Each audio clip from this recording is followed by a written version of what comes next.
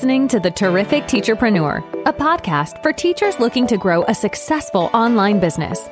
Your host, Alex, was able to transform her Teachers Pay Teachers store from a small side hustle into a profitable full-time business. She now helps other teachers do the same. Listen along for actionable tips and helpful wisdom about business and marketing as a teacherpreneur. Here's your host, Alex. Hey there, welcome to this week's episode of the Terrific Teacherpreneur podcast. Now, in this episode, I want to advise you to do something that a lot of people outside of the TPT world do. I guess I would call it cashing in on something or like milking it for all it's worth, maybe. You've probably heard of that idea before. But basically, I was sitting in my living room the other day with my daughter, Lily. And, I was going through some books and I was going to read her a book and I'd got this pile of library books. I just borrow like baby books from the library sometimes because I don't want to buy them all the time. And there were two books. One was The Very Hungry Caterpillar's First Spring. And the other one was We're Going on a Bear Hunt, My First ABC. And I just picked them up and then I looked at Dale and rolled my eyes and I was like, seriously? Because The Hungry Caterpillar's First Spring was just one of many that I've recently borrowed where I feel like it has the word The Hungry Caterpillar and then it's just something random. Spring, winter, whatever. And then it is the little hungry caterpillar's in the story going through and it's talking about spring. So fair enough. But the next one that was like, we're going on a bear hunt and it was like ABCs. And he just went through and it just said like A, apple, B, box, C, caterpillar, or whatever, I don't know. And it went through just ABCs with random words and pictures. And I finished reading it and I said to Dale, I was like, there is nothing about we're going on a bear hunt in here. Like there might have been one picture of a bear at some point. That was it. I was like, this is nothing to do with that book, We're Going on a Bear Hunt. And it made me realize how many baby books I'd read recently that were just like some random spin-off of a famous book. And instantly in my head, I thought, oh my goodness, this is those things people do where they just cash in on something that is working. Like, apparently they just write a book called The Very Hungry Caterpillar in like the 80s or whatever, and it's like a hit.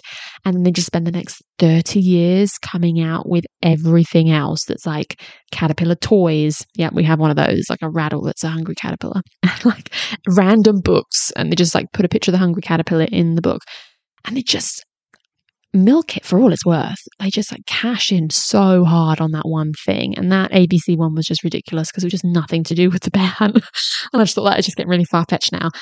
But as ridiculous as it was, and as much as I was kind of laughing at it, they're making a lot of money from it. Like the people behind these companies and stuff and those authors and stuff, they're making a mint from doing this expanded range of all these various things to do with these books.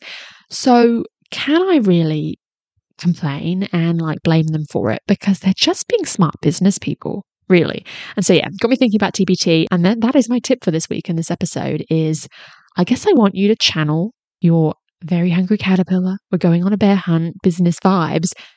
And if you have something in your store that is a bestseller, that is doing well, that is performing well and people want it, that's my advice for you this week. I want you to cash in on it. I want you to milk it for all it's worth.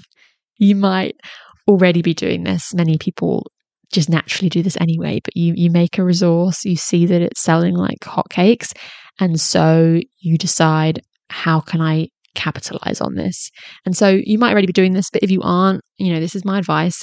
You look at the resource that's doing well and you decide, how can I capitalize on this? So one idea is to do something to the actual resource. Like you can update it, make it bigger, add more to it, up price slightly, make more money. Like that's one thing you can do.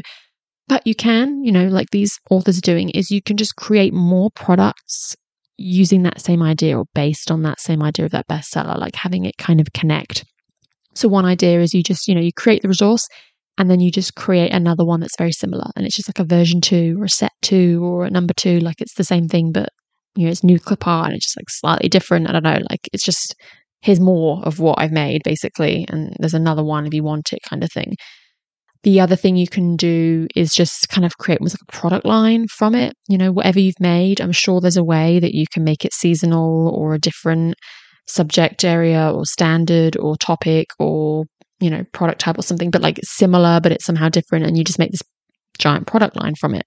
Maybe an example is what you created was some reading passages and, you decide you're going to create spring reading passages or something. I don't know. Or maybe it was like a fraction task card game and you're like, oh, people really like that. Why don't I create these task card games for all of the different areas of math? Something like that. So you create a product line and you just keep making more, bunch of products. And then ultimately, this would be the great thing you want to do is you bundle them all together and you have a big bundle that, connects to this bestseller. I think that's like the way to go, is just to keep making resources that are kind of growing from that original idea in any way you can. Obviously, we don't want to get so extreme that we're making random things that really don't connect to it.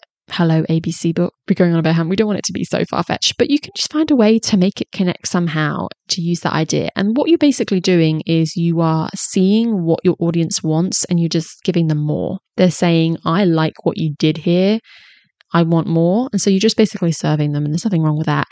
You have to kind of analyze, though, what it is they wanted, what it is they really liked in that bestseller. And if you look at your bestsellers, you usually can tell. It's usually quite an obvious thing. It might be something like it's just not been done before. It's just really original and it's not saturated and it's a great, cool thing that you've invented. Maybe it's just really needed. Maybe other sellers aren't making it because it's a lot of effort, but maybe it's just something teachers really need. Maybe it's just like fun and cute and engaging and your students just love it and it's just a really great thing for classrooms. It might be something to do with the actual idea behind the resource. And so by all means, give your audience more if that's what they like.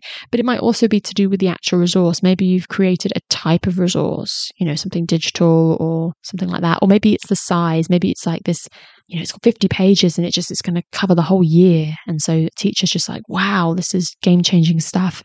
I've often looked at my bestsellers and I can kind of pinpoint that there's a lot of value in some of them. It really does serve beyond just like one worksheet or one lesson. So I can see why a buyer might like it.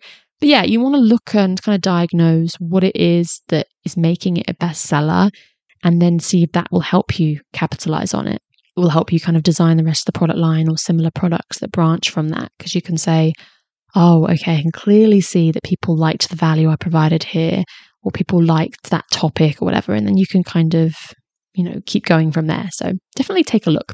So that is my action item for you on this one this week. This is going to be a quick episode, is just to take a second, go into your My Product Statistics or your dashboard or just your storefront, whatever. Look at your bestsellers. Just take a good hard look at them for a second and ask yourself, why do you honestly think they are selling so well? Why are they your bestsellers? What do you think it is? Maybe take some notes down, just like brain dump, why you think it's doing so well. And there's definitely a reason for it, I'm sure. And then take another second to sit and think, if you aren't already, or even if you are, like, how can you do this more? How can I capitalize on this? How can I really milk this for its worth and just keep going with it? Like, how can I make more? I actually see people whose entire stores are very much almost built around their bestseller. You can tell that they've created something, and it's like a certain game or some kind of cool concept. It clearly did well. It ranks well. It sells well. It's their bestseller, whatever. And then they've just continued creating that type of thing just for years. Like their entire store is just full of that type of resource, and they've just done various grade levels, subject areas, different topics and standards and versions of it, and they've just carried on. They're like, I found what works, I'm just going to keep going with it. And this kind of is something you can do in your business in general. Maybe it's not one particular resource, maybe it's a type of resource or a certain product line as a whole, and you're like, people like this kind of stuff.